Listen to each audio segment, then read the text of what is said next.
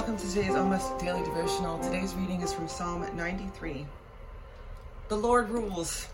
He is robed in majesty. The Lord is robed and clothed with strength. Yes, he set the world firmly in place. It won't be shaken. Your throne is set firm for a very long time. You are eternal. Lord, the floods have raised up.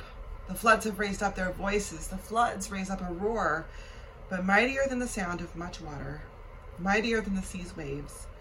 Mighty on high is the Lord. Your laws are so faithful. Holiness decorates your house, Lord, for all time. So this psalm reminds us that God is in control. We talked a little bit about this yesterday, that God is in control and the Lord rules. I love the way that the Common English Bible put that. It reminds me of like 90s flicks, Doyle rules. I don't remember what maybe that's from. I just remember us running around to schools yelling at each other, Doyle rules. Maybe somebody could post the comments below and tell me where that comes from. But, it is kind of cool. Like, how often do we just need to remind ourselves that God rules, that God is in charge, that God is the ultimate, that God is awesome. Now, the psalm acknowledges that floods will rage, floods will rise, and floods will fall, and the flood's waters are coming. And if you live in a desert, the flood water coming is a really, really dangerous event, right? Because there's nowhere for the water to go.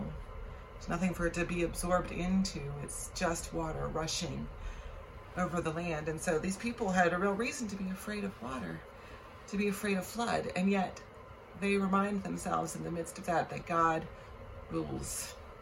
God is in charge, and that is a good thing. Now, in the midst of the floodwaters, it's easy to believe that those are the only truths. We sometimes get stuck in the water. We see the water flowing, and all we can see around us is water. And we start to trust in the water. We start to become comfortable with the floodwaters. And we think that this is it. This is all life is going to be. But the flood will end. The flood will eventually recede.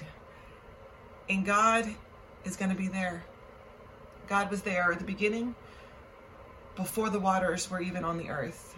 And God will be there in the end, after the waters have gone from the earth.